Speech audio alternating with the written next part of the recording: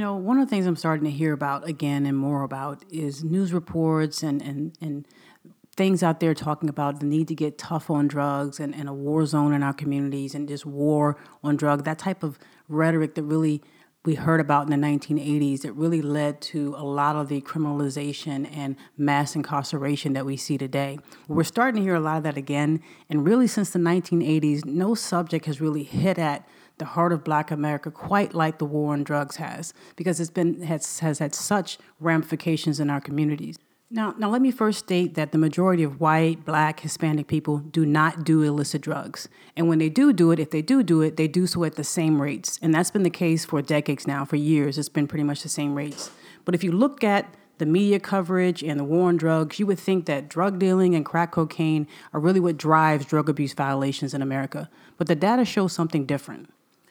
According to the FBI's 2014 Uniform Crime Reporting Program, about 83.1% of all drug abuse arrests reported to them were for possession and not sales. And of that, about 40%, 39.7%, were for possession of marijuana. In 1980, there were about 40,000 people in jail for drug-related offenses. By 2009, there were more people in jail for drug-related offenses and violations than there were people in jail for all types of offenses some 30 years earlier. In 2010, the Fair Sentencing Act was signed and put into law. Now, a person with 28 grams of crack cocaine will receive a 5-year mandatory minimum sentence.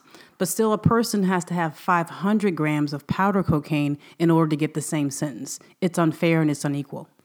In 2013, the average sentence imposed for someone convicted of federal trafficking of powder cocaine was 79 months. The average sentence for someone convicted of crack cocaine trafficking was 96 months, a difference of 1.4 years.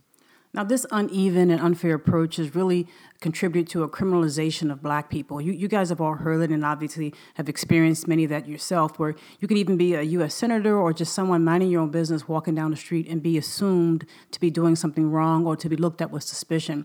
Even Tim Scott, as you guys may have heard his speech last year, where he talked about being a U.S. senator and a U.S. congressman and having been stopped 7 times in 1 year by law enforcement officers as an elected official in the United States. Now, here's a clear example of somebody who wasn't doing anything wrong, just assumed to be doing something wrong in many instances, and 7 times in 1 year is an incredible amount for anybody. Now, this has ramifications for voting as well.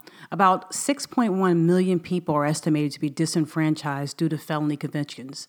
And for African Americans in the states of Florida, Kentucky, Tennessee, and Virginia, about 20%, a little more than 20% of the African Americans in those states are disenfranchised. And about 7.4% of African Americans are estimated to be disenfranchised throughout the country. Now, this is just too important. Federal sentencing guidelines, mandatory minimum sentencing, and just sentencing, period, is just too important. It affects people's lives. It affects our ability to vote. And we really can't have people who are essentially doing the same crimes, doing different amounts of time under our system. It's not fair and it's not right, and we can't stand by and just watch it happen. Now, in 2014, at the end of 2014, almost 60% of all the men who were locked up or imprisoned in the United States were Black or Hispanic. Now, this combined with other recent facts show a real cause for concern. A federal court just ruled in Texas that there was a deliberate effort to gerrymander voting districts to dilute the voting power of racial minorities in the state of Texas.